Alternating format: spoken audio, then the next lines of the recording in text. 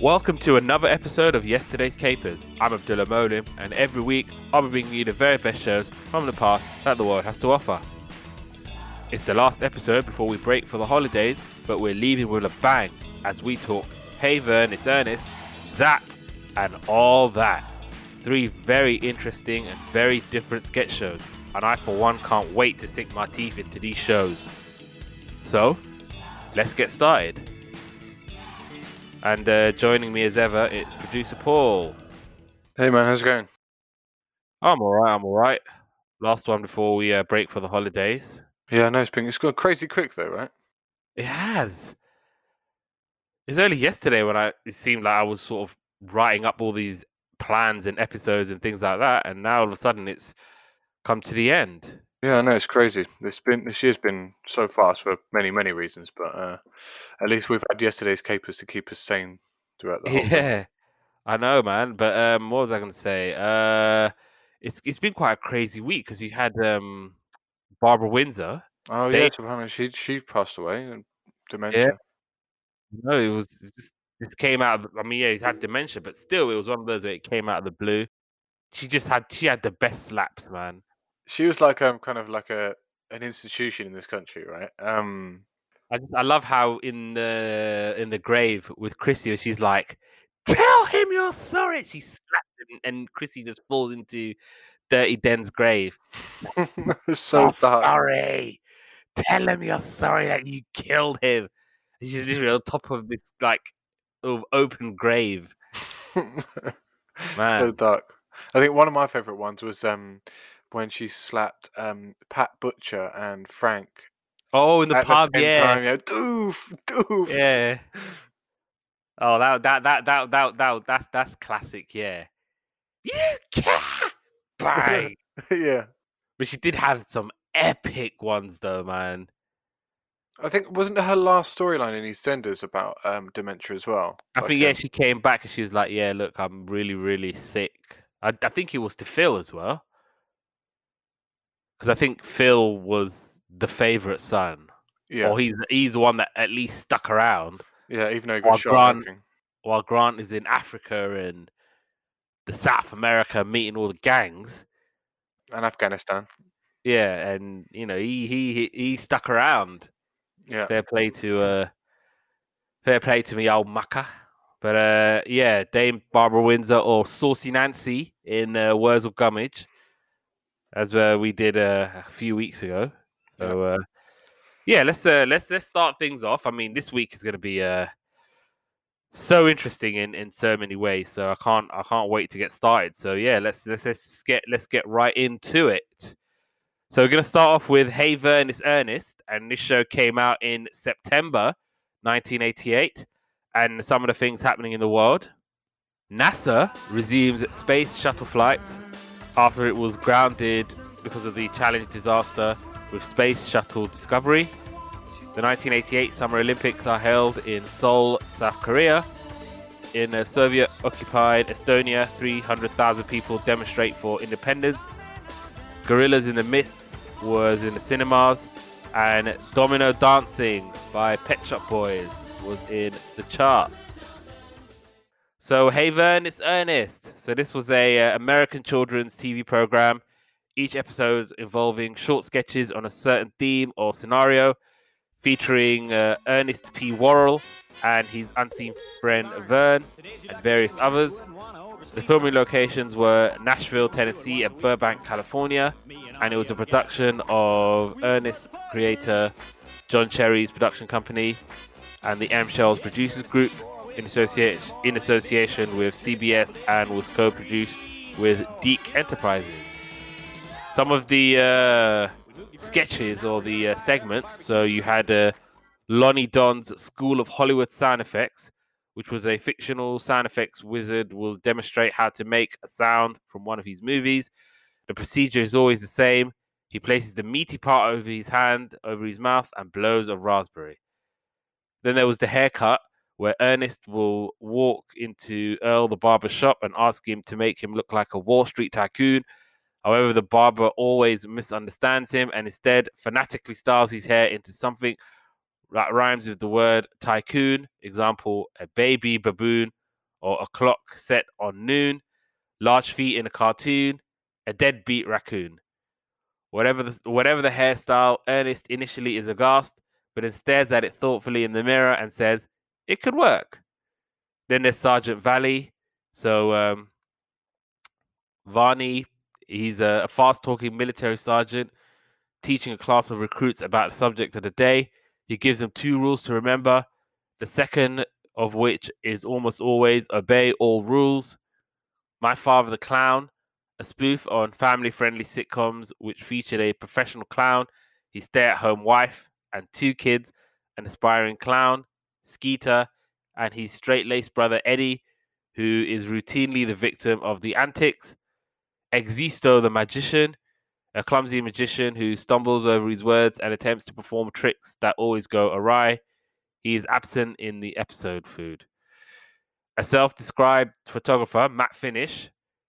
So he's a self-described photographer at large who loves taking pictures of everything.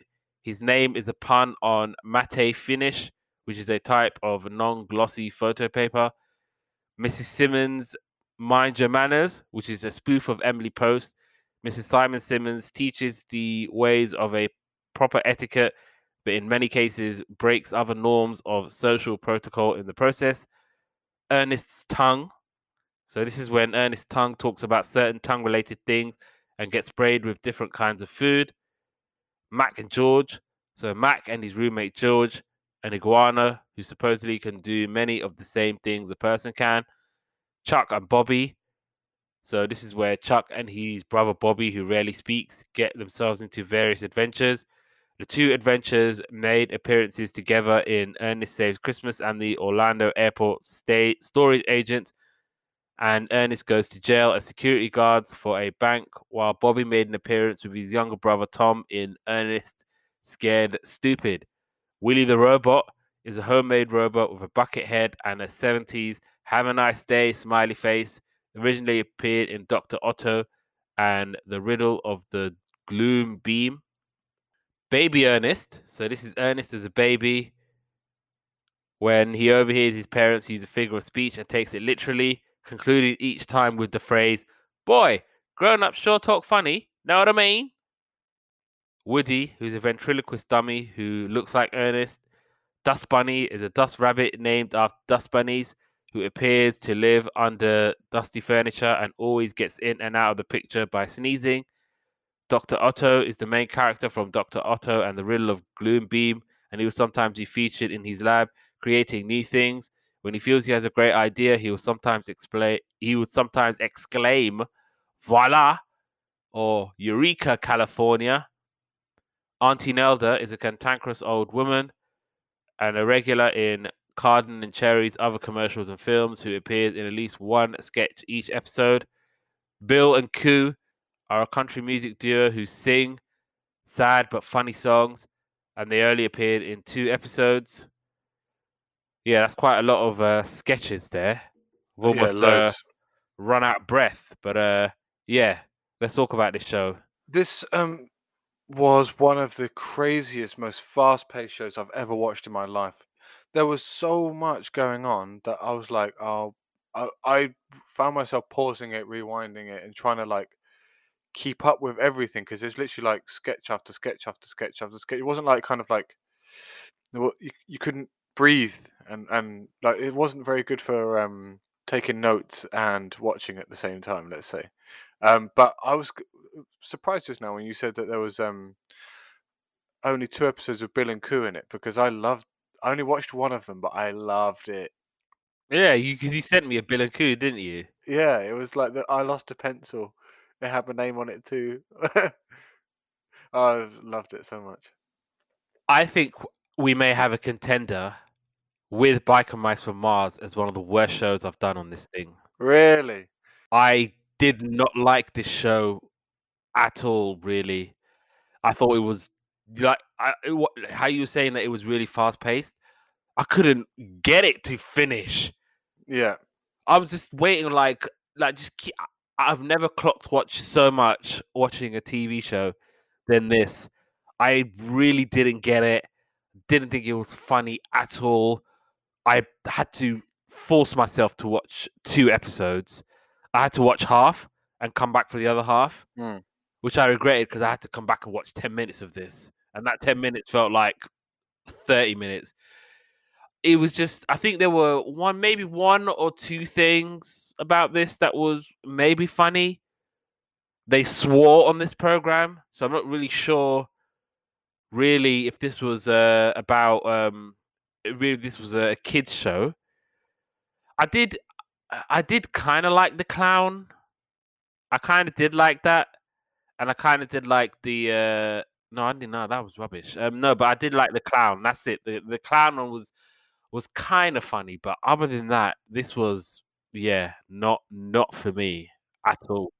Look, it was totally weird, and it was like I had no idea what was going on half the time. But I don't know what it was about it, but it was just like it was quite likable. It was. I mean, there's some really weird stuff. Like the baby was so weird. The haircut thing you were talking about earlier made me laugh so much when he's just like talking. He's like, I want to do a Wall Street thing, and he made him into a clown or something like that. I was like, oh my god, that's brilliant. Like I said, the Bill and Coo thing was like so. That little country and western little duo thing was amazing. I've watched it about 5 or 6 times through, probably just that little bit. It was okay. I mean, that's literally the first thing I saw of this show, so I was thinking, oh, okay, maybe this might not be so bad. But honestly, I've never felt, even like with Biker Mice on Mars, I still forced myself to like sit through, and watched it until the end. I never really thought, you know what, I need to get out of here. It's bad, but I'm gonna watch it anyway because I have to. This felt like this is bad. I don't want to watch anymore. And then I thought, oh, let me watch another episode where I thought maybe I'll give it another chance. No.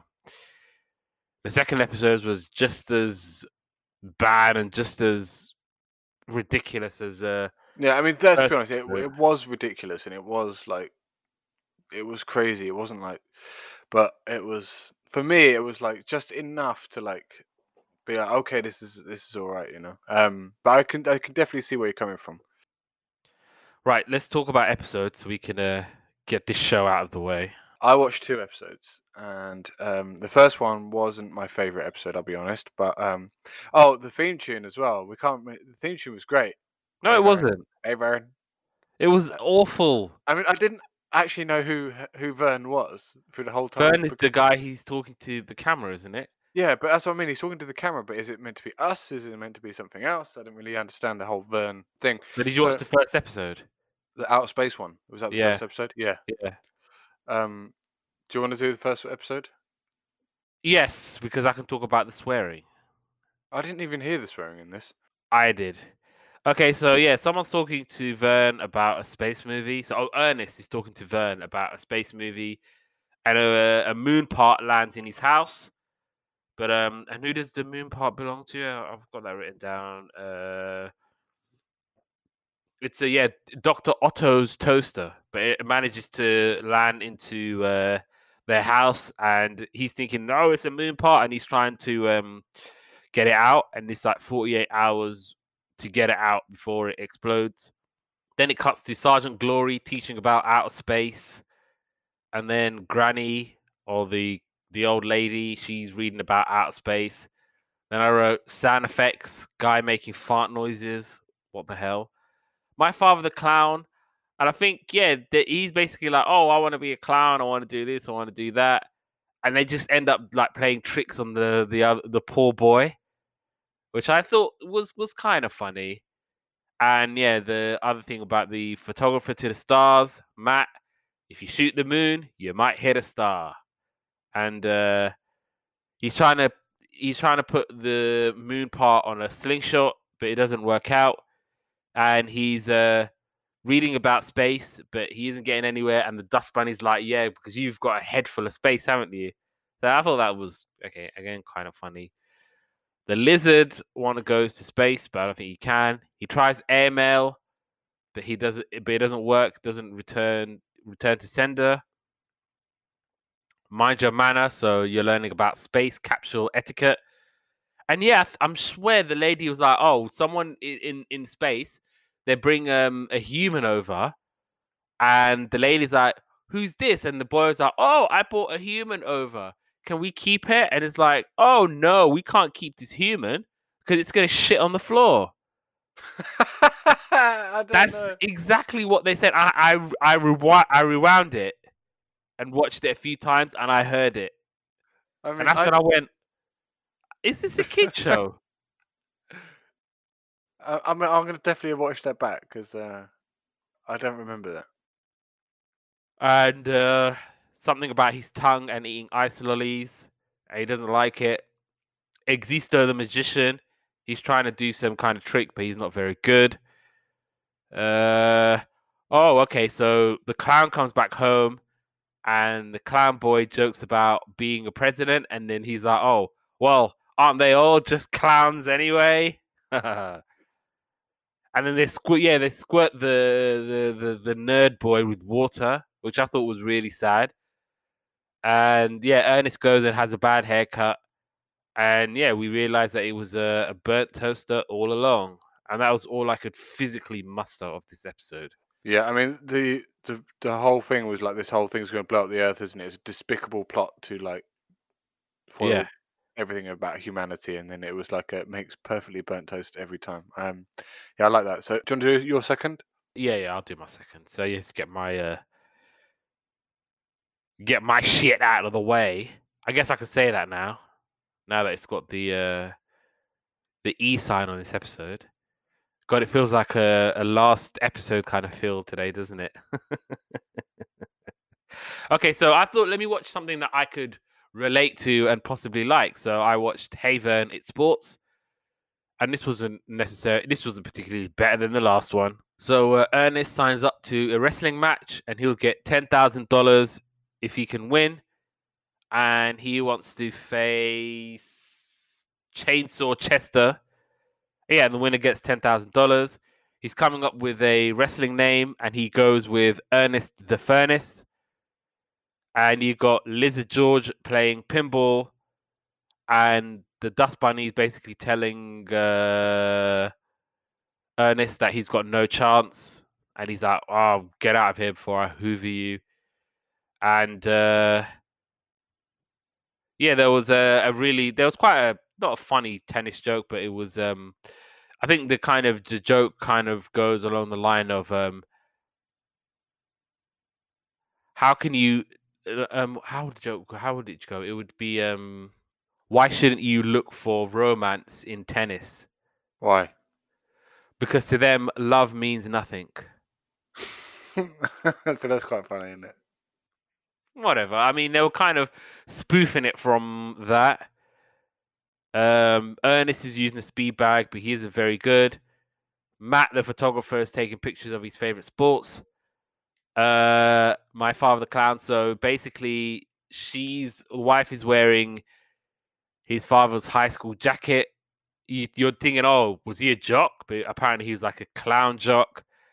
And then the wife breaks into a song about falling in love with a clown and how much she loves his nose. I wrote Ernest is crap at ventriloquism. I don't know if that was supposed to be the gimmick of him being really, really bad. Because you know, with ventriloquism, you're not meant to be moving your mouth, but he's like going, "Ah, ah, ah, ah, ah, ah." You can see his mouth moving. Existo, the magician, is trying to do a great escape, but doesn't do it well. Ernest is going for a trim before his big wrestling match and wants to look like a Wall Street tycoon, but it doesn't work out for him. And Ernest is trying to learn some wrestling moves, and you have to have good manners in sports and not shout out things like "kiss the net, paddle brain," whatever the hell that means. And Lizard George is having a go at table tennis, and the big wrestling match comes along, and the chainsaw guy comes and he wants to beat up Ernest, and so Ernest is like pointing at the camera at Vern, going, "That's Ernest right there. That's him. That's him." And he runs away and basically sets the wrestler on Vern. So he's a complete asshole. And yeah, I'm done with the show. Right. So I watched an episode called next episode and the only other episode I watched was called Hey Vern, It's School. And basically, Ernest wants his fancy watch, and he's like says, if I pass all my tests in the school, then I'll deserve to get my watch, and it'll be fine. So he put all the subjects on the thing, and Jim is spelt like Jim as in the name. Made me laugh. And one thing I noticed that when he does ticks, like how do you write a tick? Like you do the little bit and then the big bit, right? Little bit, big bit, little bit. Yeah, yeah, yeah. He was doing big bit, little bit, and it was really putting me off. Like I don't. It's just a weird way of doing a tick, and it kind of made me look at it a bit weird. Anyway, so the substitute teacher was the old lady, and then it was I think it was those two guys writing messages. Oh, so Chuck's writing for his teacher to excuse his sons from class. Then it was like a treat your locker with respect moment. And then the kid is sick, and mum calls the doctor, and the kid starts dancing on the bed. It's because he's got dance fever. And Barber Earl cuts Ernest's hair. He wants to look professional like a Wall Street tycoon. After montage, he looks like a clown. And he said, "Oh, I thought you said a complete buffoon." So again, I quite like that. Random photographer bit. Spelling bee. The girls getting like spell like twig and spell tree and stuff like that, and then he gets. I can't even say the word properly, but he says Ernest gets up, but like all smug. He's like, "I'm ready to go. I'm gonna smash this out of the park." And he's like, "Spell chrysanthemum or chrysanthemum or whatever the word is." I can't even say it. Chrysanthemum, yeah. Yeah. He's like, spell that, and he's like, and it just cuts away. They had a Sergeant Glory bit. Don't stick your head in a pencil sharpener and obey all the rules. Existo saws the head off a rabbit and pulls a hat out of it, which I thought was quite funny. Okay, yeah, that's. And then he's like, at school they're doing Moby Dick, and he's like, "What are the first words?" And Ernest puts his hands up and he goes, "Call me Ishmael." And he's like, "Oh, that's very good." And he's like, "What are the last words?" He looks all smug again. He goes, "The end." And George the Lizard is working on a book report, and he wants to be the first species to go to college. Found this really weird, the lizard bit. And Ben and Bobby make excuses being late. They go to the nurse, and there's an epidemic of dance fever in the school. All these little kids are just dancing in the sick room. Ernest made a science project. Ernest P. World Auto Chalkboard Eraser. Didn't actually see it working there. Woody the Dummy. He's the show and tell item. So like ventriloquism thing you were just talking about. He's the show and tell thing. And then they did the Bill and Coo show, which I think probably looking back on it won me over for this whole thing. So the song went, and I won't sing it, but I'll just say the words. He says, "I bought me a pencil on the first day of school. It had an eraser with my name on it too. If the teacher is listening, what do I do? Because I lost my pencil on the first day of school. I lost my pencil on the first day of school. I ain't absent or tardy. I didn't break any rules. My daddy once told me, 'You're as good as you're something.' I lost my pencil on the first day of school." I think the something was a word I didn't understand them saying because they're all like yokels kind of thing. But anyway, yeah, that kind of won me over that bit. Oh, the Lonnie Don's Hollywood sound effect thing. He always does like wrap your hand around your face and yeah. The meaty part of your hand. Yeah, yeah. It's every sound effect is that. So, and then it's talking about tongue. So, they have to go through the worst as when you eat school lunch, they have to taste it and they don't like it. The evil Moon Man is making homework multiply itself. Then Ernest has been trying to get into the locker, but he walks away from it, and then it opens. Son Clown is in teacher's office, and Dad comes in. Skeet is in trouble for trying. Tiny Shoes kids together, then screaming free ice cream in the cafeteria. So when the kids get up, they fall over. Keep mind and body in shape, lift up big books and then read them, which I thought was quite funny. There's a mass problem. There's a news report for Dance Fever. One of the two guys in there cheating on the test, and it was Chuck and Bobby, I think. Chuck and Bobby. Ernest still can't open his locker. There's a weird baby bit freaked me out. I didn't like that at one bit. Ernest plays a really good like kind of recorder bit to pass the thing. Then he passes all of his subjects at school, and he gets his really super duper fancy watch, and it does everything except tell the time. which I thought was quite funny and quite appropriate for nowadays, really, because watches that could do everything, and the last thing on people's minds when they're selling it is telling the time. You done? We can move on from this. Yep, that's me done for that episode. I've got nothing to say about this show, and I'm ready to move on to the next one. You? Yeah, like I said, it was some of it was funny, some of it made me laugh. It was super fast paced and super weird. As in, when I say fast paced, I mean it was literally like chop, chop, chop, chop, chop. It was like kind of crazy to watch it. Yeah. Right, let's now talk about Zap. So this show came out in January 1993, and some of the things happening in the world. Czechoslovakia ceases to exist as the Czech Republic and Slovakia separate in the so-called Velvet Divorce. In Moscow, Presidents George H.W. Bush and Boris Yeltsin signed the Second Strategic Arms Reduction Treaty. The European Economic Community eliminates trade barriers and creates a European single market. Nowhere to Run was in the cinemas. An Ordinary World by Duran Duran was in the charts. Zap. So this was a British children's television comedy program, and the concept of the show is a giant 18-foot comic that has been brought to life. The program follows the same format throughout its run. A tile intro is shown, consisting of a couple of short clips for each character from the series. It is then followed by a series of short 2-3 minute long segments, followed by the credits. Each segment is introduced by the camera zooming in on a correspondent panel of a giant comic shot in reverse and then played in reverse. The giant comic has a set of 9 frames on it, some of which contain a character representing their segments. The show was designed with deaf children in mind, and so the style of the show is predominantly visual, with the sound only providing music and effects. The audience in handyman segments would also often sign clapping instead of actually clapping.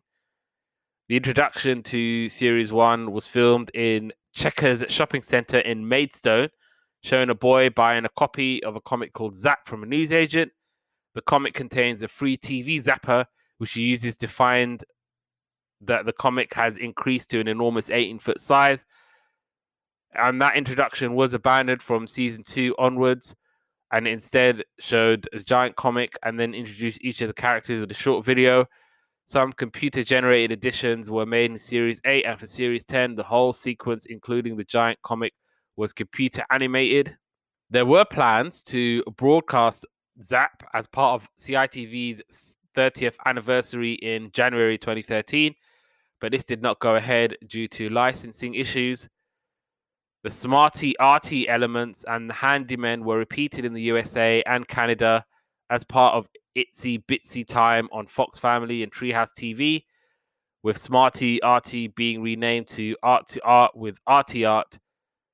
Zap was also screened on TV Ontario in Canada in its original format, alongside the runs on Itsy Bitsy Time. The series was also broadcast on local military forces TV networks BFBS and SS VC television as part of their children's programming blocks. And the network was shown on transmissions in Germany, West Germany, Belize, the Republic of Cyprus, Bosnia and Herzegovina, Falkland Islands, and Gibraltar. The series mainly used library music for most of the background music, and the theme tune is Keystone Chaos, composed by Ron Asbury from the KPM library. Some of the other music from the Zap. So Daisy Dares You was Pocket Full of Peanuts and Keyboard Wizard, and this is from the Bruton Library CD. Cuthbert Lily had a range of different kinds of music, so it was basically like comedy kind of music. You kind of find it in the library. The question mark or the dot to dot or I segments was Pink Python by Mo Foster, Cluedo, and Drag. Smarty Arty was Boccherini Minuet number 5 in E major. This like piece of music is so nice and great, and it's one of those. It takes me back to my childhood. Oh, just such a wonderful bit of music, and Handyman. God, this is like one of the most brilliantly bits of composed music ever, in my opinion. Memories of the Music Hall, Roger Webb from the DeWolf Music Library. This is just as good as it gets, really, in terms of like music and composing, and I like the whole old school feel to it. It's very slapsticky and those things. And just a quick rundown of the characters. So Cuthbert Lilly was played by Richard Waits. Smarty Artie, as we've said before, was Neil Buchanan. The Handyman was Sarah Pickthall. So maybe the Handy Woman, but I guess they probably thought in those days we couldn't possibly sell that, which is stupid. Tricky Dicky, who I think was only in season 1, was Richard Waits. Daisy Dares was Deborah McCullum, and then I think towards the end was Claire Macaulay. And Smarty Artie was replaced with Minnie the Mini Magician, and that was Sophie Aldred from Playdays fame. So, Zap. Let's talk about this interesting TV show. Yeah, I mean, Zap was definitely something that I was watching as a kid. I think there was always it kind of sparked those like rumor ones where it's like, oh, did you see the one where it was in the corner, and it was never a thing, but people used to say, oh, did you see this one or did you see that one? That was never really. Oh, and there's like, oh, once I saw this one, and no one really saw it, but it was just like obviously the obvious ones that you would watch. This was one that, watching it this time around, it was way more repetitive than I remember it, but it was like I was glued to this as a kid. Like every time it'd come on, I'd watch it. It didn't come on like Friday. It did come on Friday. It would be the first thing that come on Friday. Yeah, I know that for sure with Zap. Yeah, I remember watching it and I remember liking it. And this time around, there wasn't much not to like. It was cool. Like I like the concept. The concept is quite kind of unique for a sketch show. Do you know what I mean? Yeah, yeah. I think my biggest concerns going into Zap was whether I was going to find it funny or not, whether I thought it was going to be, whether it's going to hold up. And the answer to that question is it did for me. Yep. I loved it as a kid, and I pretty much felt the same now when I was watching it. I laughed. I thought it was funny. I thought it was very, very well paced. 15 minutes is perfect.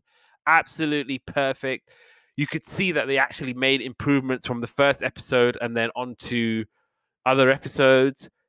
You could kind of see, like, I think with the first Cuthbert Lilly, it dragged on forever. Oh yeah. What they did is they tightened it up for the other series. So they kind of thought, okay, here's what we've got. We'll try and make it better next time, which I admired. Of course, I think slapstick comedy and things of that nature is definitely outdated and it's of the past. You're never going to see a show like Zap on TV again, or at least not in this sort of silent style, because you won't be able to get people's attentions for that long and as it was. But like, yeah, this is like again CITV royalty. Zap, when CITV was at its sort of golden age and at its complete and utter prime, and it was firing all cylinders.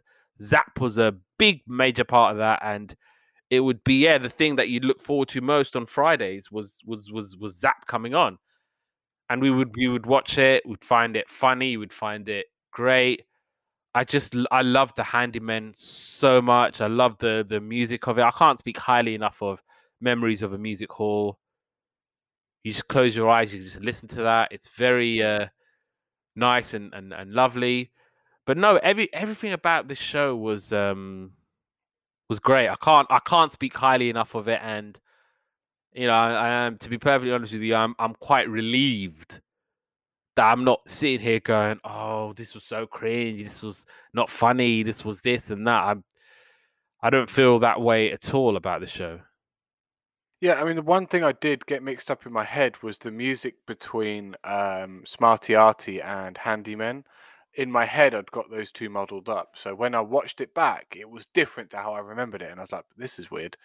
Um, but it I think was they're quite distinctive bits of music, though. no, they are. But I think just in my head, I'd got them muddled up. So obviously, Smarty Artie was like dead, dead, dead, dead, dead, dead, right? That's the Smarty Artie one. Yeah.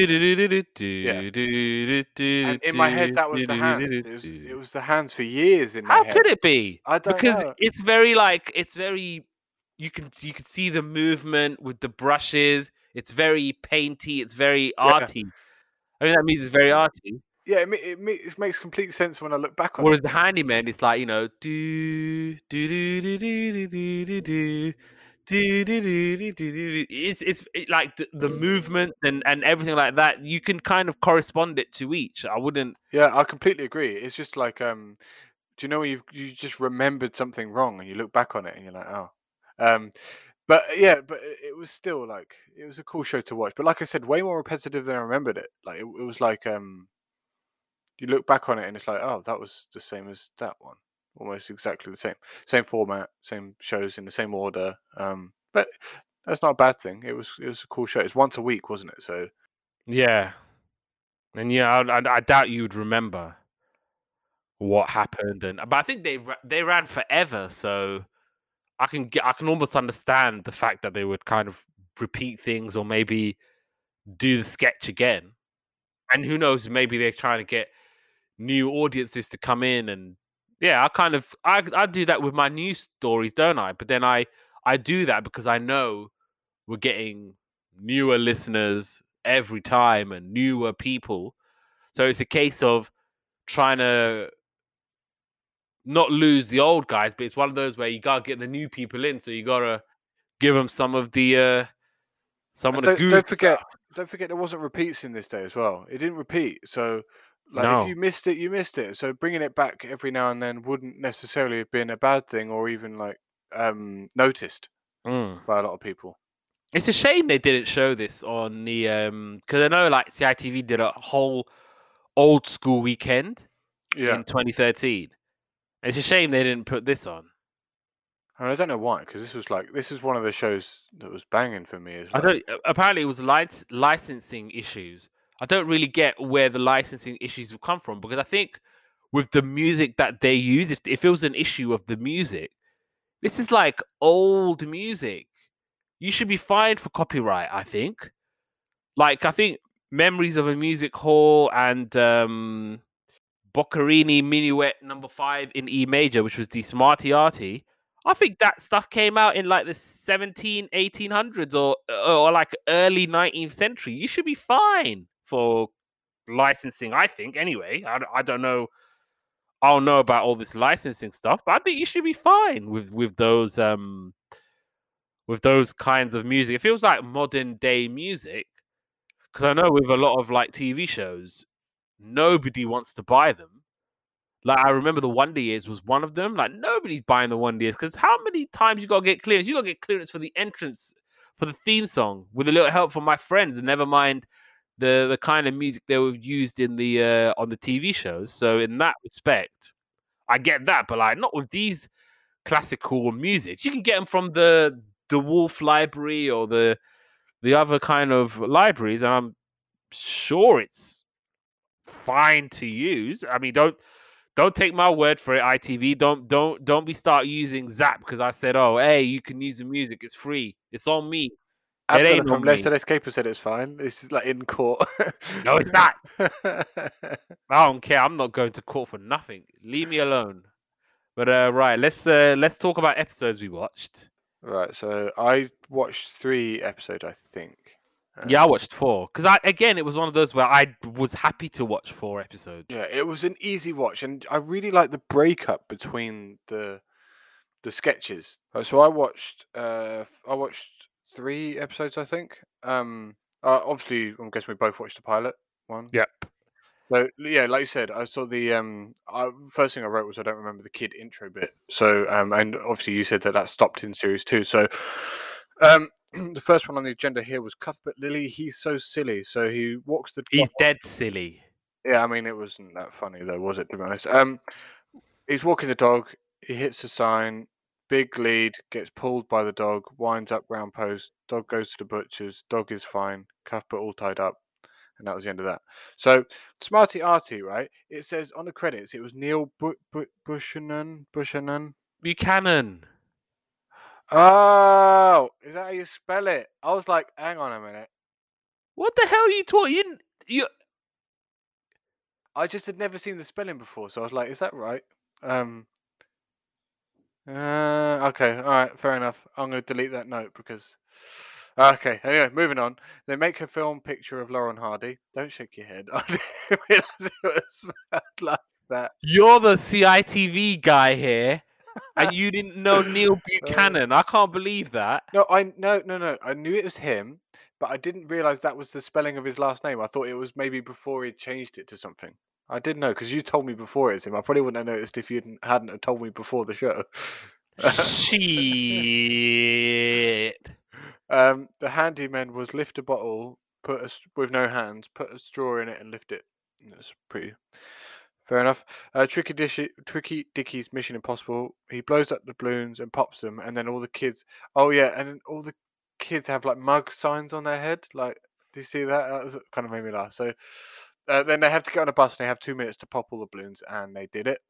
And he drove no seatbelt. He had no seatbelt. He was driving without seatbelt. I noticed that. Really? Yes. See, this is like irresponsible, especially with like kids in the car. Lorry, van. That's. I was thinking it's 94 and he's not got a seatbelt on.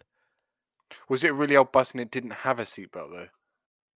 That could be it, but still, back in the day, it never used to be a thing. Because like how the rage now is, oh my god, I don't want to take a vaccine because I don't know what it is. But it's like, yeah, I'm not gonna wear a seatbelt because it's too long to put it over my shoulder and blah, blah, blah. But my favorite one with the seatbelt is I don't wear a seatbelt because there's this one time when this guy and he had an accident. If he was wearing a seatbelt, he would have died. Shut up, man. Honestly, that rhetoric does my head in. It's like, what about the millions and millions of people that seatbelts save lives daily? Anyway, so moving on to series. Oh no, I'm on series 2, episode 10 next episode. So, mine was series 2, episode 5. So, Cuthbert Lilly, he's dead, silly. So silly. He's off to. Well, I think he's Northern, innit? So they don't say he's so silly. They say he's dead silly. So this is for all our Northern listeners. Right, so he's off to the Valentine's Day dance, and he wants to learn ballroom dancing because he's got 2 left feet. And so he's got this blueprint of like how to ballroom dance, and he's putting it's like kind of like a dot to dot where you like put all the feet around. So he's kind of doing that, and he's sort of learning how to do that whole ballroom dance thing. But then the theme of the dance is not ballroom dancing; it's kind of like a disco-y kind of thing. And he ends up winning first prize. So that was quite cool. And the other thing, I noticed from the very first Cuthbert Lilly sketch versus this one, you can kind of see the difference immediately. Like they tightened it up, they paced it up. It wasn't a lot of like wasting time. There's not a lot of like movement around. It was very, this what happens. He goes here, he goes here, he goes there. The end. Boom. The first episode was he goes here, wanders around, goes here, wanders around, wanders around. It was very too long, so they cut all the nonsense out and kind of tightened it, which was good. Smarty Arty, so Daisy crashes. Daisy dares you. She crashes, and she's inviting him to a fancy dress party. He's trying to make a costume for himself. So first he makes a ballerina dress, doesn't like it. Makes a military kind of get up, doesn't like that. And so what he does is he dresses up as a painter for the party. Handyman. So it was jelly segments. So what you do is you cut up some oranges, you spoon the bits out and you put it in a bowl. You get hot water and jelly and you put the mixture inside that sort of cut orange. You put that mixture in the fridge, you cut it up and you make jelly segments, and you can make them into all these different kind of colors. So good stuff. And Daisy dares you, so it's just basically kids eating sweets covered in flour. which I thought was quite interesting because obviously it starts off with, "Oh, it's easy, I can do that," and then Daisy going, "Hee hee hee hee." So she puts it in flour. So you got all these kids trying to eat the sweets from with their mouth, and they're trying to like dig through the flowers. I actually think I remember this growing up as a kid, and yeah, so this was a fun one. The kids flop, and Daisy wins. Next episode I watched was all the way to series 6, so it's all yours. Well, I don't think I watched that far in the end, so I'll be quite interested to listen to what it was like. So, series 2, episode 10 was Cuthbert Lily again. He's putting up a poster. He falls on the bed and he bounces back up. Like he's going to put it above his bed. He falls on, boing. Then he has to paste the wallpaper back on because he rips it off. Because when he falls, he pulls the wallpaper off. Then he accidentally pastes himself. Then he falls over, puts the poster on, and puts his foot in the bucket. Gets covered in stuff on the bed. Not good for him. So that was the end of that. Like just basically trying to put a poster up, everything goes wrong. Smarty Arty, art attack of deck chair, and cloud, and then the cloud starts raining on him. The handymen make a clown face. Daisy dares you is a tea party, bring a friend, and then you got to sit on the lap of a friend, and the person behind has got to feed the person in front. Quite a messy thing. That was quite funny. The next one, I don't know. That was the end of that episode, but I don't know what the other one's called. But it was 1997, part 1 and 2. I'll just read it, and then if it goes, it goes. So Cuthbert Lily tries to play tennis with a ball shooting machine, puts fruit in there. Then someone puts the ball on fast, can't handle it. Machine blows up. Smarty Arty makes a circus, then a cannon, and then gets shot out of the cannon. Handyman make a weather vane. What's this? Oh, it was like, what's this segment? So, like, it's blurry and then it goes into focus. And the first one was a breakfast, then a sponge, then an eye, and then a jelly bean. The last one on this episode was Daisy dares you. She does a long jump, and there's like a trampette you have to jump on and then jump over. But there's gunge if you don't jump long enough, you go into the gunge. Gunge has disappeared, I think. Yeah, it's a very 90s gimmick, that gunge. Yeah. And then one girl makes it, and then Daisy's annoyed. That's the end of that episode.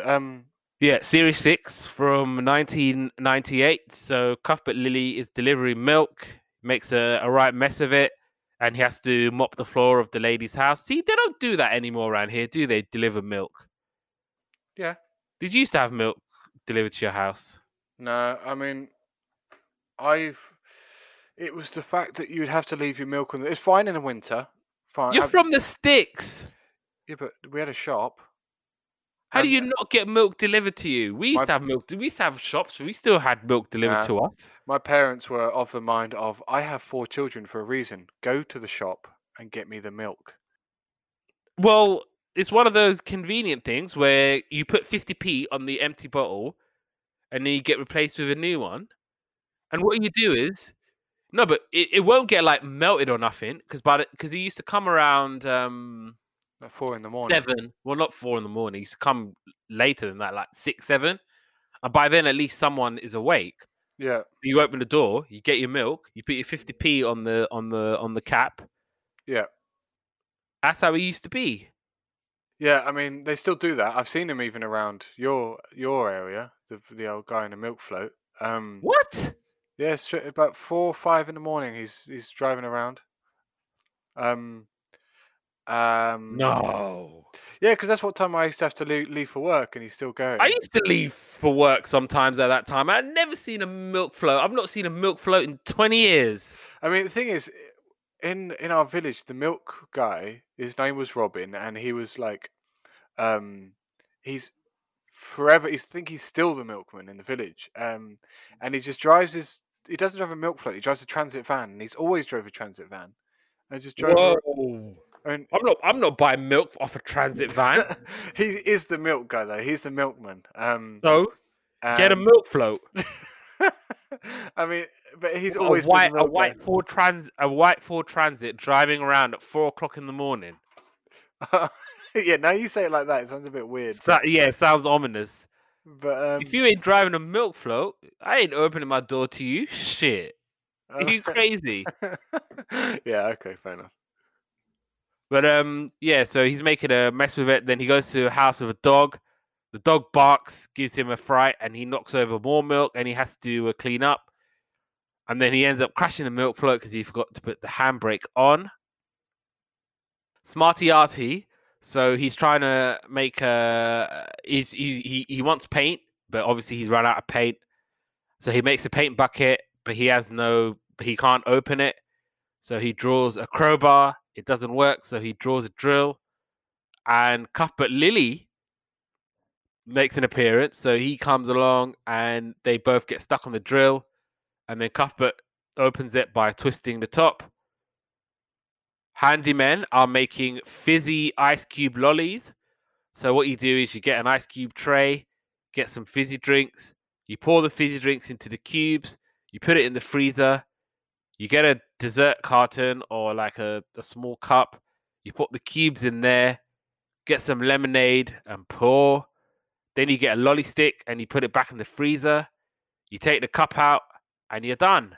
You get a nice ice cube lolly.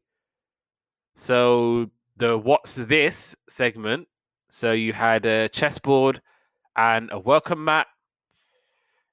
Daisy dares you, so the kids want to go fishing, but obviously Daisy's like, we're not going fishing. You have to come with me and play some games. And then you have to flip fishes onto your head, but there's gunge on the floor. And I wrote, yeah, Daisy wins because the kids were rubbish.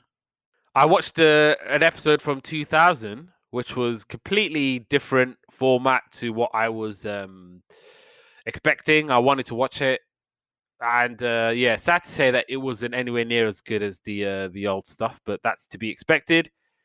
Daisy Dares You, first note I wrote was she looks completely different, and it started off with Daisy Dares You as opposed to finishing with Daisy Dares You. So you have to collect clothes blindfolded with dirty water at the top. The kids flop again, and the What's This was a tractor, and then Handyman had new music, and they're making a volcano. So you get a bit of plasticine, you make a hole in it, then you put 4 teaspoons of bicarbonate of soda, put some white vinegar, food coloring, and boom, you've got a volcano. Then you got Minnie, the mini magician. I'm not really sure what she was trying to do. It's a shame because I really liked Sophie Aldred in Play Days and all the other shows that we watched her in, but this one, yeah, not so much. And then they were doing a dot to dot of a banana. Then finally, Cuthbert Lily, he's trying to prepare for Daisy's birthday and he's getting her present ready. He's trying to put it into the post box, but it doesn't fit because it's a vase with a little flower in it. The police gets involved, and it's all very like old fashioned. You got the police going, hello, hello, hello, hello, hello, what we got here, hello, hello, hello, what we got here, and a lot of slapstick and capers, and then Daisy comes along, and he's on the floor. He sees these flowers. He just nicks it from the neighbors, and he's like, "Yeah, here you go, Daisy. Have some of that." She's like, "Oh, thank you very much." And then they running away from the police, and yeah, that was Zap. I think it's fair to say that it held up fairly well. Yeah. Like I didn't watch the latter series, but certainly the ones that I watched when I was a kid were just as good as I remember them. So Yeah, and one thing I admire is that they did do this show in consideration of people who might have had hearing who can't hear, so they were doing most of it was all very visual. So that kind of style of TV show, doing it for them in mind, I think it's a very, very good thing that they did that. yeah, I And completely agree. safe to say, yeah, it definitely held up. I thoroughly enjoyed it. I didn't think it was cringe at all. Yeah, okay, the new stuff weren't as good as the old stuff, but that's normal, that's to be expected. But no, this show held up pretty damn well, if you ask me. And I'm really, really glad because it was one of my favorites growing up, and it would have been a a crying shame if it didn't, but Yeah, it did. So that's that. that's that. And speaking of that, we're talking about All That. And this show came out in April 1994. Some of the things happening in the world. Asteroid 7373 Takai is discovered, and it's named after Star Trek actor George Takai. Rodney King is awarded $3.8 million compensation by the Los Angeles County for his police beating. Michael Moorer beats Evander Holyfield in 12 rounds to win the heavyweight boxing title. When a Man Loves a Woman is in the cinemas. And The Most Beautiful Girl in the World by Prince was #1 in the charts. All That. So this was a American sketch comedy television series created by Brian Robbins and Mike Tollin. The series features original short comedic sketches and weekly musical guests aimed toward a young audience. Its sketches parody contemporary culture and are performed by a large and varying cast of child and teen actors.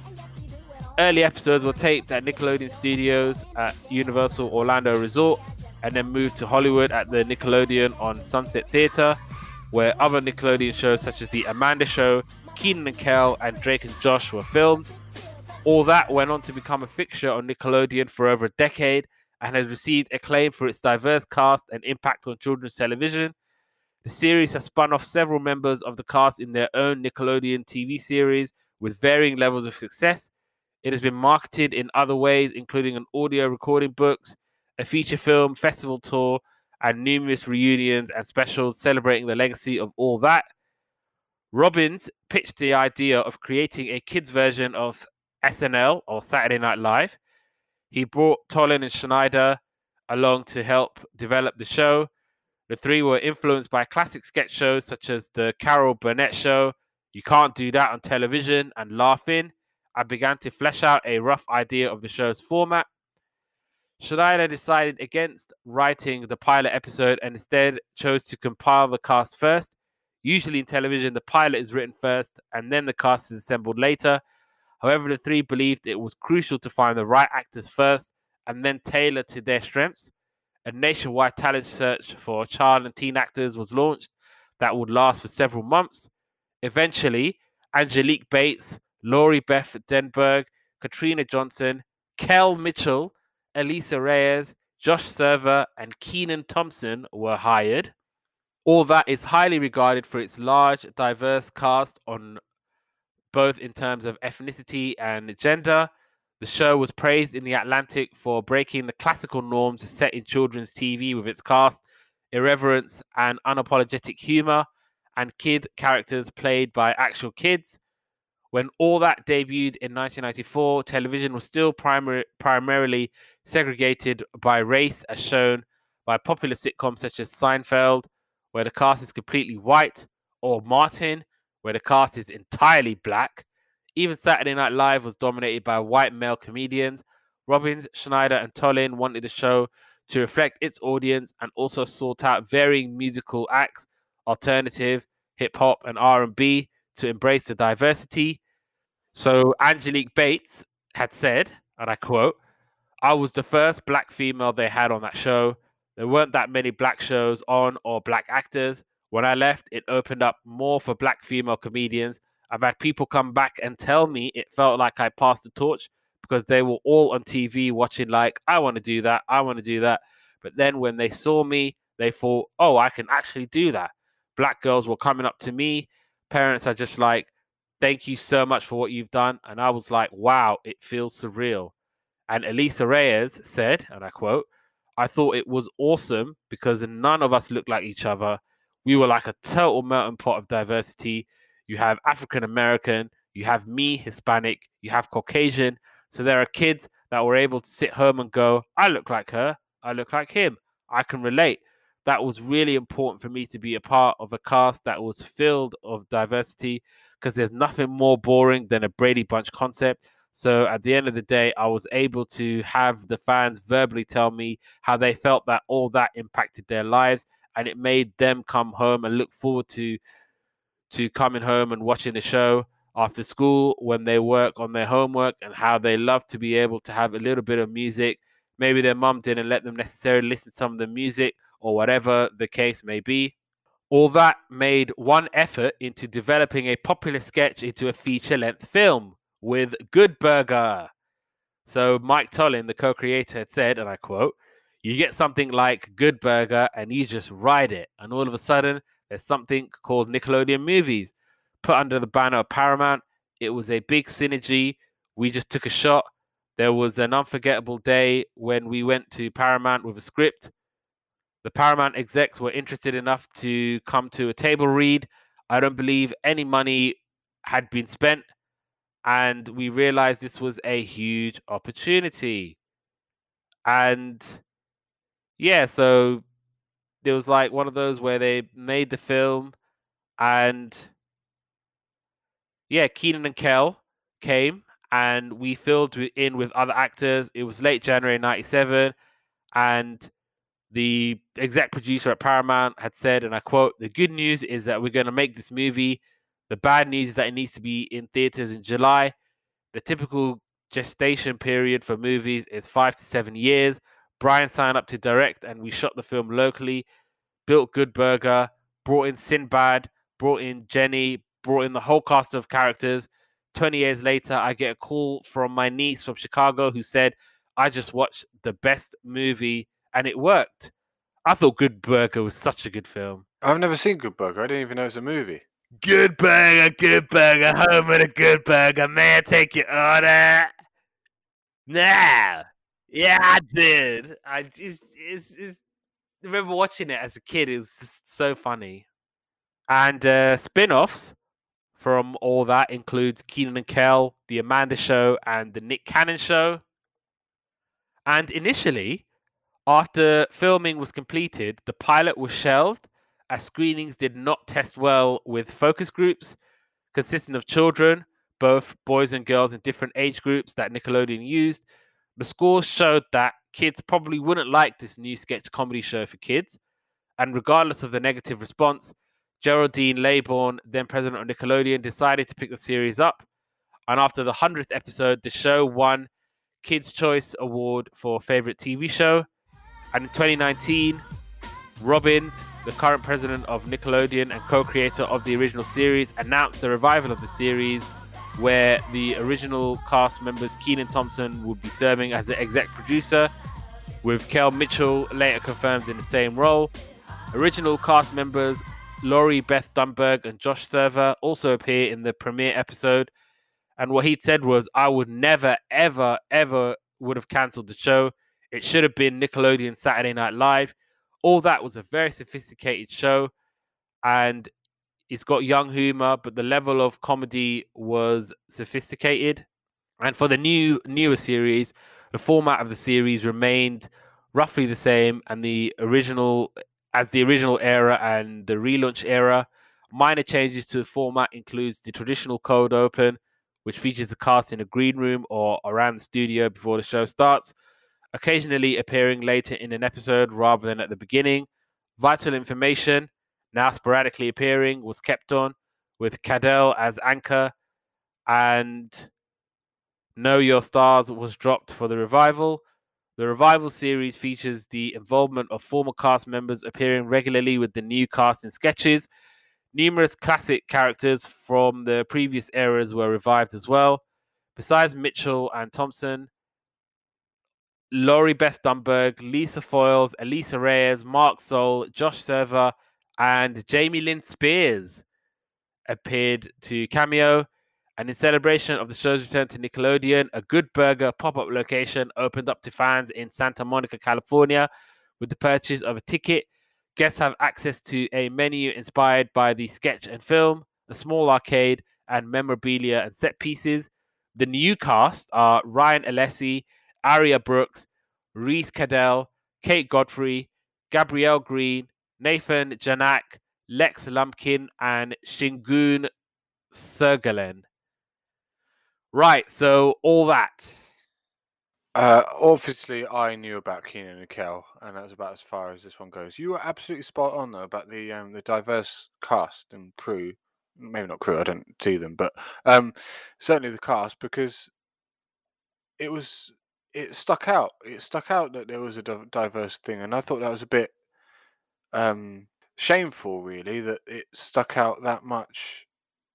With its just having a diverse cast, it just goes to show you what is actually there, and obviously what isn't there.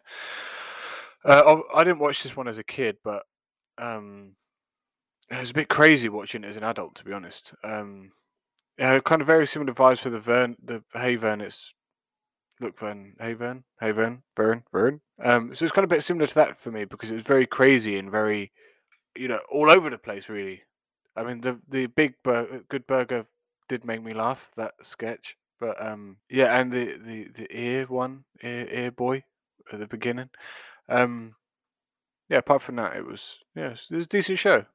I mean, I wouldn't compare this with Hey There, Ernest at all. I think that's an insult to all that. I thought this show was very, very good. I didn't watch it a great deal as a kid. I'd heard of all that, but obviously we didn't have Nickelodeon growing up, so that's that. But yeah, I thought this was really good. I thought it was very funny. I loved that it was so diverse for its time. They didn't care about breaking boundaries. I admire the fact that sometimes when you put it in front of people and you tell them to watch it and you kind of get like a not a good feedback, but you say, you know what, sod it, we're gonna do this anyway, and that's what they did, and they were thoroughly vindicated for doing that.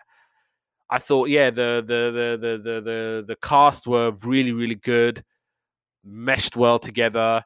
And it's good, yeah, to have a kids show with actual kids on it, because they could have just casted someone who's like 18 and be like, yeah, you can be a 12-year-old or whatever. But they did the kids and they trusted them, and they they were thrown the proverbial ball and they pretty much ran to the end zone with it. I thought this was really, really good. I was laughing at most of the sketches. I managed to watch one episode from 2019. I thought the young kids there did incredibly well again, kind of taking the baton and carrying it to a new generation. But yeah, I really like this show, and it is nothing like Hey Ernest. Yeah, no, I'm not. Don't get me wrong. I wasn't comparing the content at all. I was just talking about like different sketches at different times with no gap in between. Yeah, But I have to agree with what you said as well. It's like a kids show with but although it's a kids comedy show, it was sophisticated comedy for kids as well, because it wasn't like, yeah, I mean, some things were just completely outrageous and stupid, but it was still funny. And then you got like more stuff, and it just seemed to like the way the kids were delivering it was really good, and as if somebody with a much bigger stature was delivering the same material. So no, props to that. I think it was really good. yeah, definitely. And I didn't watch the pilot, so I don't think the pilot was available online. Oh well, I watched series one, episode one. Yeah, that was episode 2 technically. Uh, okay, I watched that one. Well, you can start with that one. So I only watched two, and I didn't watch any of the new ones, which uh, it's a bit difficult to watch this one. I was cramming by the last episode because my boy did not want to watch it. So Keenan's like he's like kind of like sat there and he's nervous about going on TV for his first sketch show, and everyone's sort of like giving him reasons to be nervous. No, don't be nervous or do this. And by the end of it, he's like pouring with sweat, and he's walking. As he walks away, he's like got soggy shoes. By the end of it, it's like scratch, scratch, scratch, scratch. Um, and then the first thing I wrote was, it looks like a good showcase for young actors and actresses. So Randy and Mandy were doing a cooking show. I actually quite like some of this. They're making Yeah, I did like Randy and and they're Mandy. like, oh, let's make scrambled egg. And you got like crack some eggs and they put the shells in there and everything. And then they're like, and then you got to add some chocolate for flavor. And I think they use chocolate sauce for that one. And they're like, if you haven't need a meal on the run, have a cheese sandwich and then put chocolate slabs on it or something like that for a thing. And they're like, then they made chocolate nachos and they're like, don't worry about what chocolate you're putting on this, but like chocolate flakes, chocolate powder, chocolate bars. and then they were having like nachos with chocolate in it. It looked quite nice actually. And then Randy has chaplet, so he puts chocolate sauce all over them. And then they're like, after each meal, you should brush your teeth, and they put chocolate like sauce on a toothbrush and that kind of thing. Anyway, that's the end of that sketch, and then it went on to this thing called Ear Boy, which is really weird. It's Walter, this guy, and he's got massive ears, and then he gets told off for earwigging because he listens to someone's conversation by accident. And then Pizza Face comes in, and he's got like a proper pizza for a face. And obviously, these are all things that kids take the Mickey out of anyway. So then Pizza Face comes in. He gets invited to a party because he's wearing an earring. Egghead was studying for a test. She's something about a friend. Four Eyes has an earring, so she gets invited to the party. Basically, everyone's cool because they got this earring.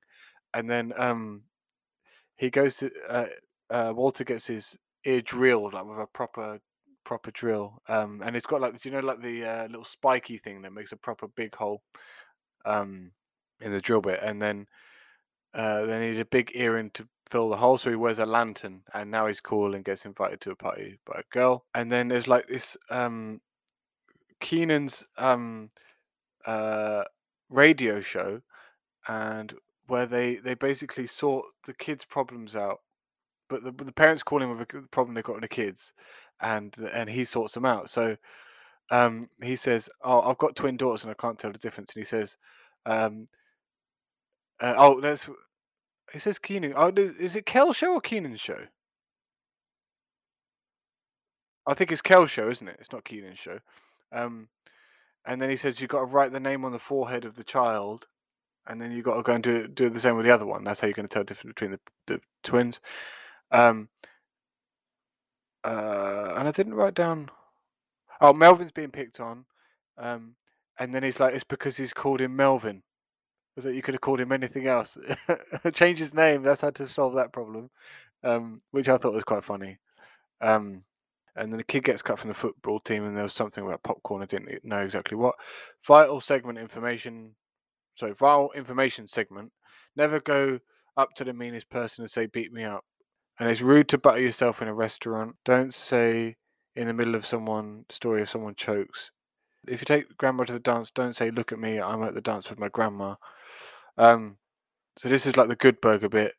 Like, welcome to Good. You'll have to do the voice because you're pretty good at the voice. So someone orders a complex order, he ignores it and just orders a Good Burger.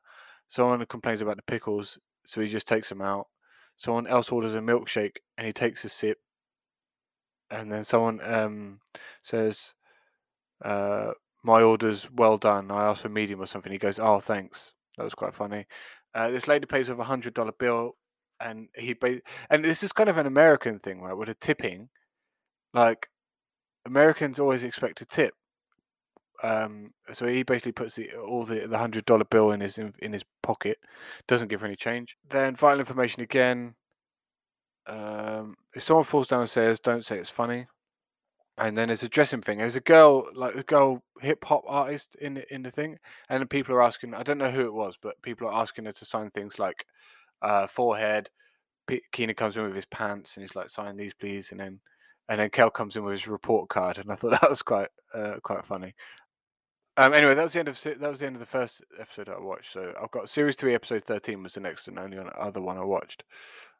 She was pretty good. That's all I'm gonna say. She was like, I listened to the hip hop thing at the end because they always do like there were 2 episodes that I watched. They had a musical thing at the end, and it was pretty good.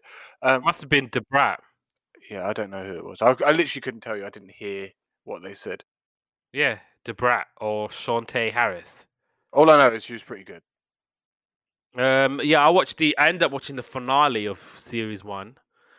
And so the producer wants to plan a party for everyone involved in the show. They're not working, but all they just do is party all the time. And they're always coming back, but everything always goes back to normal. They're planning a surprise party for one of the guys, and he always just ends up fainting because he doesn't like surprises.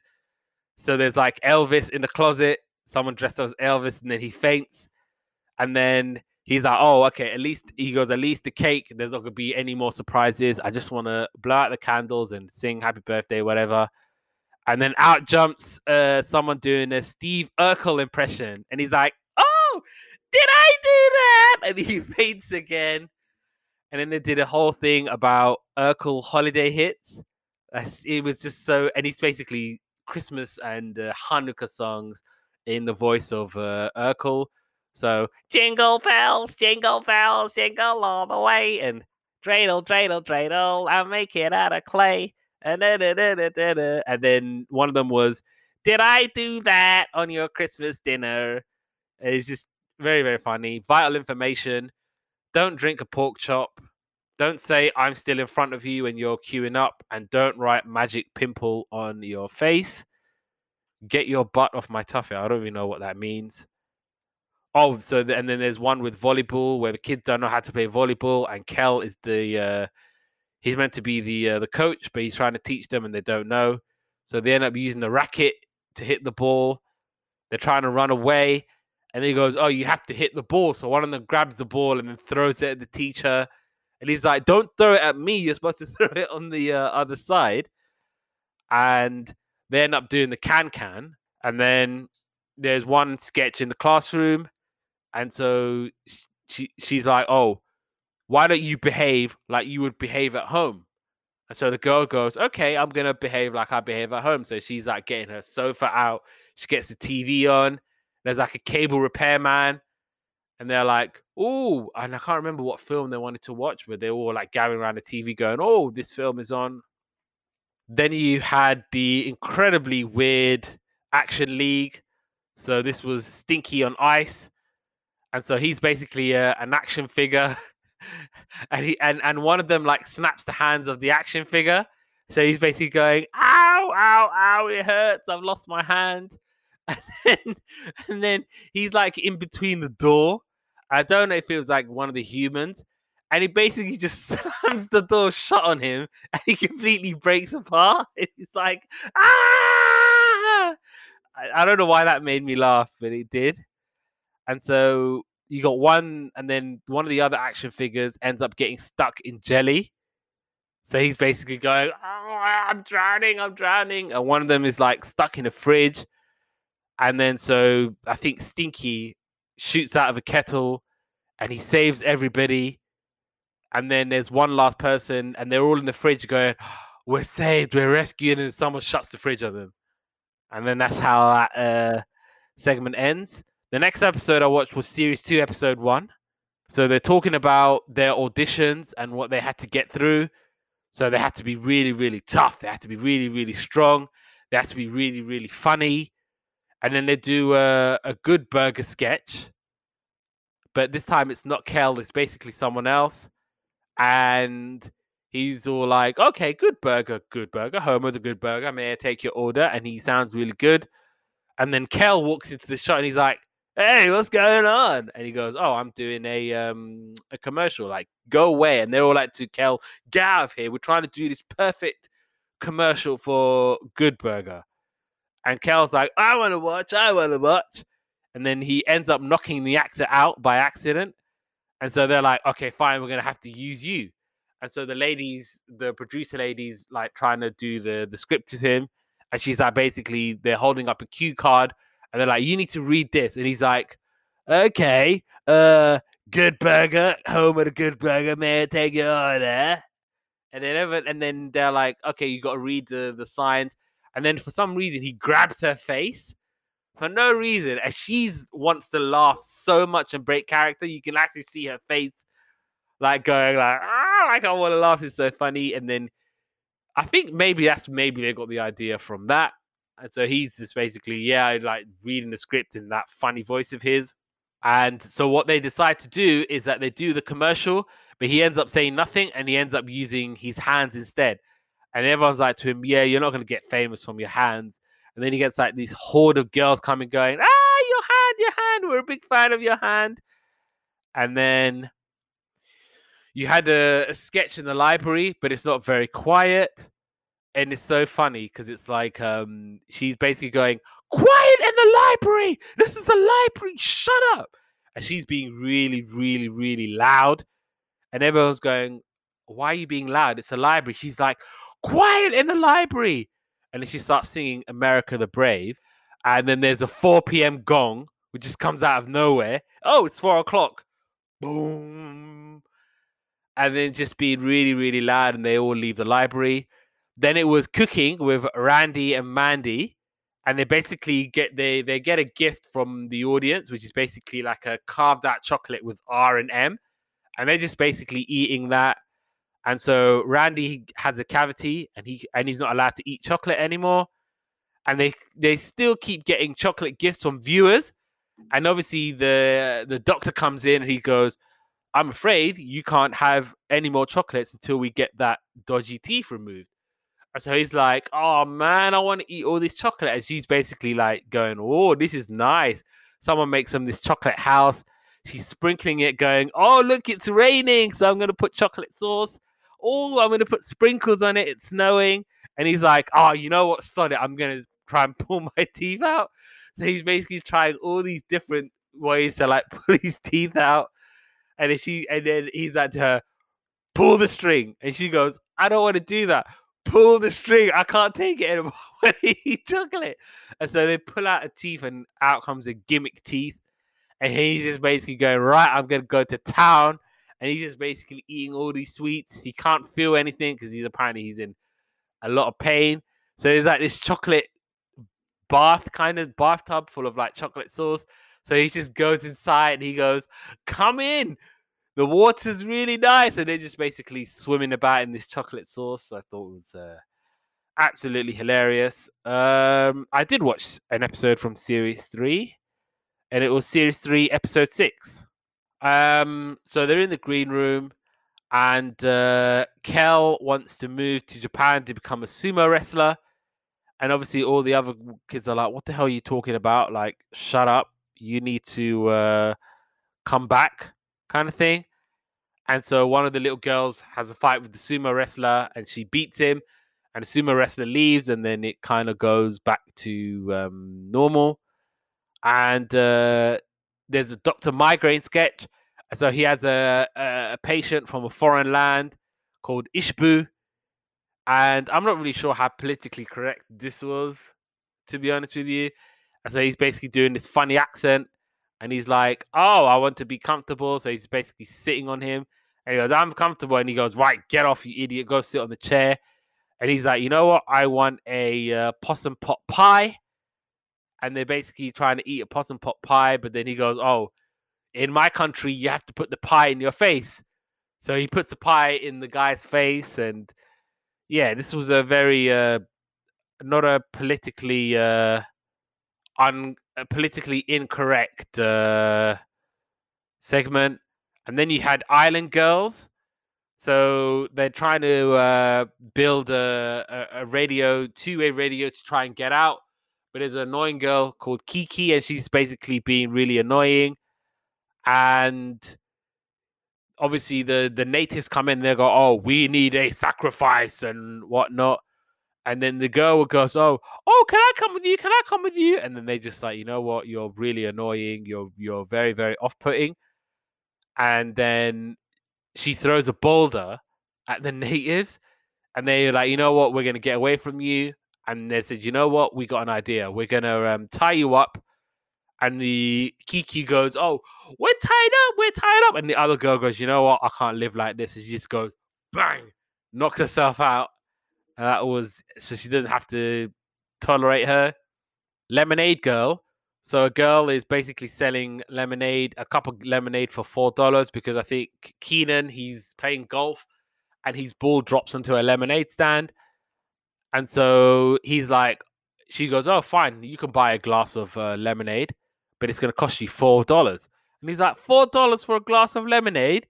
And then she's going, wah, wah. And then he goes, okay, stop crying. So he's drinking the lemonade. He goes, this is too hot. It's a cold day. And she goes, oh, so do you want a cold lemonade? And he's like, yes, I would. And she goes, you can have it for $74. And he's like, what? I'm not paying $74 for this. You must be crazy. And she's going, wah, wah. My mommy said if I don't make $75, she's not going to take me back home. And he goes, okay, fine. I'll pay $74. And then he's like, okay, so can I have my golf ball back? She's like, yeah, sure, for $50. And he's like, $50? Forget this, I'm leaving. Wah! Wah! And then he goes, okay, take the money. And then she tries to, a little girl comes along and she wants a lemonade. And she goes, okay, $10 for you. And the little girl starts crying. And she's like, yeah, nice try. I know this game. I invented this game. And then the little girl, she's got a dolly, and a lady's walking past. She goes, "Oh, would you like to buy my dolly? It costs $100." And the lady goes, $100? Are you crazy? And then she starts going, wah, wah. And she goes, okay, I'll give you $150. And the little girl goes, no, like, no, not bad, kid. How about you come and work for me for minimum wage, of course? And then Keenan comes back because he forgets his hat. And then she goes, it costs $300. Now it's $400. And then he goes, I'm not paying that. And they both start crying. And then that's how that sketch ends. I watched the other one I watched was series 3, episode 13, and so it had this lifeguard scene where I think Kel and two ladies come in the room, and there's a lifeguard there, and they're like, "What the hell are you doing? There's no water here. We don't need a lifeguard." Then they're like, "Okay, let's just get out of here." And when they walk out, they just fall into water, and the lifeguard saves them. Then they go into this vital information thing where it says you eat a bazillion fruits and you're full of fruit. And then they're saying eeny, meeny, miny, mo, and then they're like, "Who's this guy Mo, and why is he so eeny, and why is he so meany?" Then they do. Did I miss a? Oh yeah, so I missed a din lady sketch out. So the bit where the din lady go to the din lady and she's like, "Here's your food," and then if anyone says even one thing nasty about the peas, she goes crazy, and basically Kel says everything's rubbish, the peas are rubbish, this is rubbish, and then she throws him through the ceiling. Then they did a Star Trek thing where it's like the Captain Tantrum girl comes in because Kel accidentally zaps away. So Keenan accidentally zaps away the captain, and then the little girl, the alien comes onto the screen and says like, "Oh, you're in for it," kind of thing. We're gonna get your ship. And she's like, "Oh, I'm only a little girl. Why did you do that?" And she starts crying, and they're like, "Oh, I'm sorry. How can I make it better?" And they're like, "Oh, you can lower your shields." And then so the alien lowers the shields, and then the little girl blows the ship up. Then they did this weird French thing with Keenan, but I didn't write down what he said because it was very confusing. And then there's a hillbilly segment, and then Keenan comes in, but he doesn't have his costume, so they have to start fishing, and then they start catching. They catch a man's hat, and then his date runs away because he's bald underneath the hat. Then a boy catches a bra, and the lady comes in and slaps him. And then the girl catches the TV camera. And then it's a bit with Peter and Flem, but I can't remember exactly. All I've written down was Peter runs 5 miles and Flem runs from the police. Then there was a Good Burger sketch, but I didn't write that bit down either. And there was an intro into a singer called Erica something. Erykah Badu. Okay, yeah. So I wrote Bonteal down. I'm not sure where I got that name from, but I googled her, and that's not a thing. So yeah, you're correct. And she does a nice singer thing, and that's the end of the episode. It was quite a cool episode actually. To be honest, I quite like this one. That's hilarious. Erykah something. Yeah, Erykah Badu, very famous singer. Yeah, I mean, it was just the fact that I had a 2-year-old next to me who wasn't interested in what it was, and I was trying to watch and keep him entertained at the same time. Right, yeah. So the 2019 episode I watched. So this was like the pilot of the first brought back all that. The kids are all very, very nervous. They don't know, like they're like, oh my god, we're really nervous, really nervous. Then they get some of like the old characters coming back to give them advice. So the kids are trying to learn how to do a spit take. And so one of them comes in, he goes, basically you have to be like an elephant, and you have to like kind of spray the water and then just and they just like spit all the water in his face. Kel is teaching them how to sell injuries, and Laura is teaching them. Girls going, oh, if you're really, really nervous, then you have to talk really, really loud. And they go, yes, we're gonna talk really loud. Ah! And yeah, so that was quite fun. Then there was Mask video game dancers. So I think this was kind of a parody of the Mask Singer, and it was hosted by Nick Cannon, but it wasn't Nick Cannon. It was a kid who dressed up like Nick Cannon, and he's wearing a turban because that's what Nick Cannon wears. And the judges were Beyonce, Ariana Grande, and Dwayne the Rock Johnson, and they're basically doing the whole impressions of each one. So you got Beyonce doing the vein, going, "I'm Beyonce and I slay." Boom, flashlight comes on, and then Ariana Grande's like, "Yeah, I'm Ariana Grande. I see it. I want it. I have it. Yeah." And then there's Dwayne the Rock Johnson. He's like over muscly going, "If you smell what the Rock is cooking, the Rock says this." I thought it was very, very funny. And so basically, yeah, they're all doing dances. So you had Appleface doing the toothbrush dance, and it's basically an Adam Sandler impression. And then there was Carrot Brain, who was meant to do an impression of Billy Ray Cyrus. And obviously, the kids are like, "Who?" And they're like, "Oh, is he the one that did?" I don't know if you know the song "Old Town Road." So it's basically a kind of a cowboyish song mixed with hip hop. And they're like, "Oh, is he the one that did the song with Lil Nas X called Old Town Road?" And they're like, "Yeah, maybe." Oh, and they're like, "Oh, and you're Miley Cyrus's dad." And then obviously he goes, "I'm Billy Ray Cyrus. I used to be a singer." And they're like, "Do we know him?" And then you got Ariana Grande going, "I don't want it. I don't want it. Yeah." And then Beyonce is like, "I've not seen such a worse dancer since God knows when. And he's nowhere near as good as boom, Beyonce." Flashlight comes on. And then The Rock was like, "If The Rock says you're not going to do this." And then you got Smallhead dancing. So it's basically someone dressed up as a s'more. And it ends up being Nick Cannon. And he ends up being the best dancer because he's just basically every segment he's doing a little dance. And he goes, it's me all along." And then they do vital information with Laura, but then she wants to leave for her home planet. And if she gets one of the other kids to do it, she goes, "I need to find a replacement." So she gets the kids and they both do it together. Then there was a thing called getting rid of your stuff. And so the girls came to her friend, "So, is there anything you want to get rid of?" And then there's a vase. She goes, "Oh, do you like this vase?" And then the girl goes, "Nah, not really. It's quite an ugly vase." And then she just basically grabs the vase, smashes it on the floor, and she goes, "That's my grandma's vase." She goes, "You have to let it go." "So, what do you think of this dress?" "I don't really like it. It doesn't make me look nice." And she ends up getting like some like dynamite and TNT. She's like, "Right, boom." And he goes, "Oh, so what do you think of this cabinet?" And she's like, "Yeah, I don't really think much of this cabinet." So she ends up getting this massive mallet and she starts smashing this cabinet. She goes, "My mom's gonna kill me. This is my living room." And then she goes, "Oh, so what do you think of the wall?" And she goes, "No, no, no, no, no, no. I really like the wall." And she goes, "Okay, so what wall do you like then?" She's like, "I don't know." And then you just see this massive wrecking ball just boom, destroying the wall. And then there was a Good Burger sketch with the Jonas Brothers.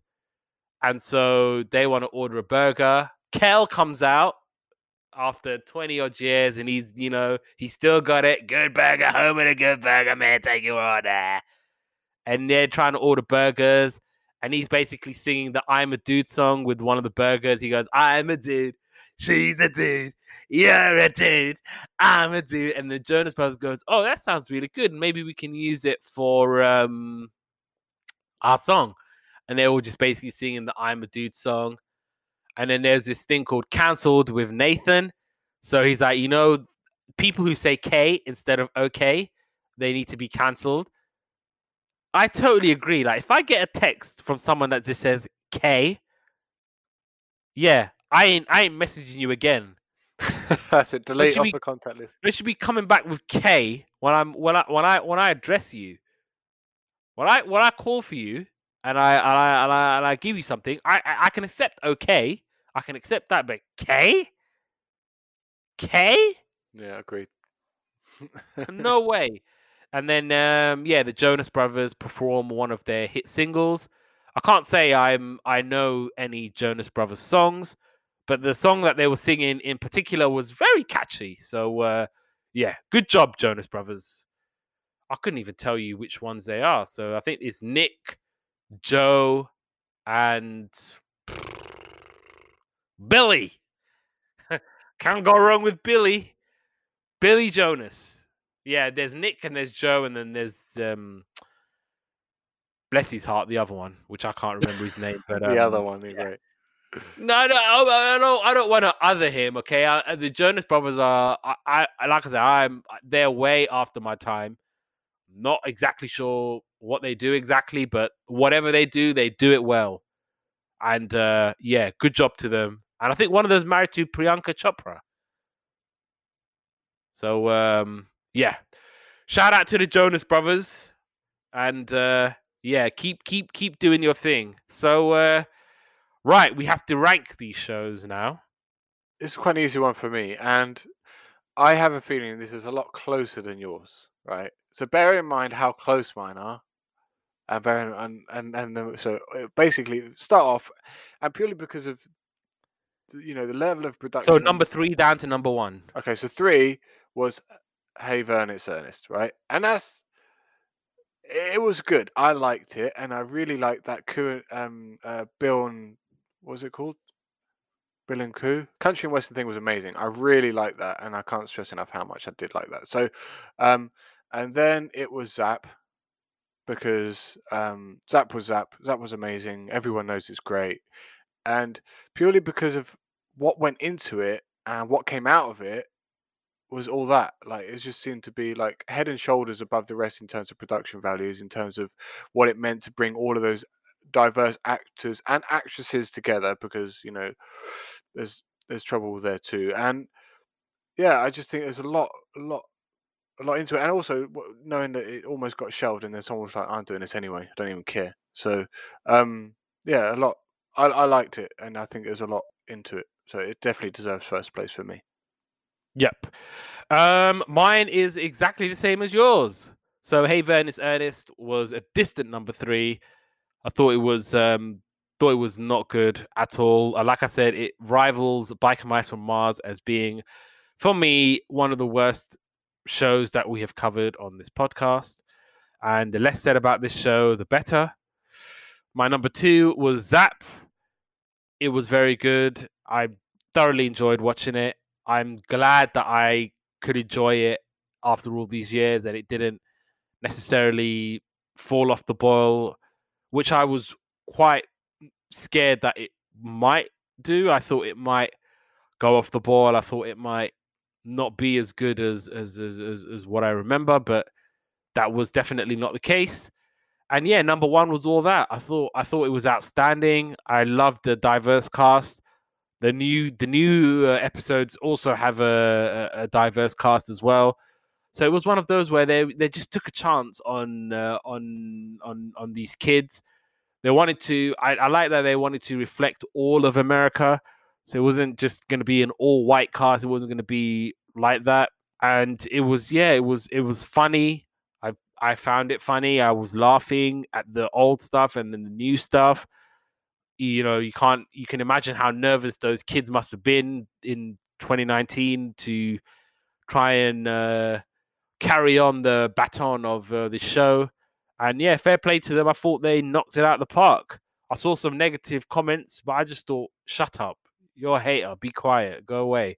Have a seat. These kids are doing great, and long may it continue. And I might, I might try and cut these on the fly one of these days, because I liked it. It was a very, very fun show. They're having a lot of fun, and yeah, man, this show definitely deserves its flowers from now and back then. And the fact that Keenan and Kel are still heavily involved with it makes me very happy, because they're both played a big part of my childhood, and they're both great at what they do, and they're both genuinely funny guys. So yeah, that's what I've got to say about that. And I think it'll be a good place to bring it to an end. Like I said, this is the last episode that we're going to do before we break for the holidays. So, yeah, listen to yesterday's capers, and a warm welcome from listeners in Norway. I'm a collector of countries. I want as many countries as possible listening to this. So appreciate the love from Norway, and carry on listening, because y'all got so much to listen to before we come back for the new year. So immerse yourselves into yesterday's capers and all of that. Yesterday's Capers is available wherever you get your podcast from. We're on YouTube at youtube.com/yesterday's capers. But if YouTube is bugging out, then you can find our podcast on whatever podcast platform that you like to use. So definitely check that out. Please like, please share, please comment, please subscribe. Do all of those things. And I'm on the socials, Abdullah_Molim on Instagram, Abdullah Molim Twitter. Yesterday's Capers on Instagram is Yesterday's Capers 1, Yesterday Capers on Twitter. So follow us on the socials and give us all of the love. It's been another good year of Yesterday's Capers. Obviously, 2020 has been crazy. It's been mad. And, doing this podcast and having all you listeners, I appreciate it very, very much. I appreciate each and every one of you from whatever country you're from, whether it's Ecuador, whether it's Colombia, whether it's Kenya, whether it's Italy, whether it's Russia, whether it's Australia, Canada, South Korea, India, Germany, Belgium, Ireland, Slovenia, Ukraine, Nepal, India, Japan, Brazil. I could go on and on and on. And I appreciate each and every one of you. United States of America, of course. Y'all have been putting it down, holding it down. I appreciate each and every one of you. So we're going to be back in 2021 with more episodes. So definitely tune in for that. In terms of holidays, I hope all my Jewish listeners are having a wonderful Hanukkah. I hope you're lighting your menorahs and, lighting it for the 8 days. I hope it's a wonderful and wholesome Hanukkah. Obviously, if you're celebrating Christmas, have a good Christmas. Celebrating Kwanzaa, happy Kwanzaa. And yeah, we'll be back next year with more episodes of Yesterday's Capers.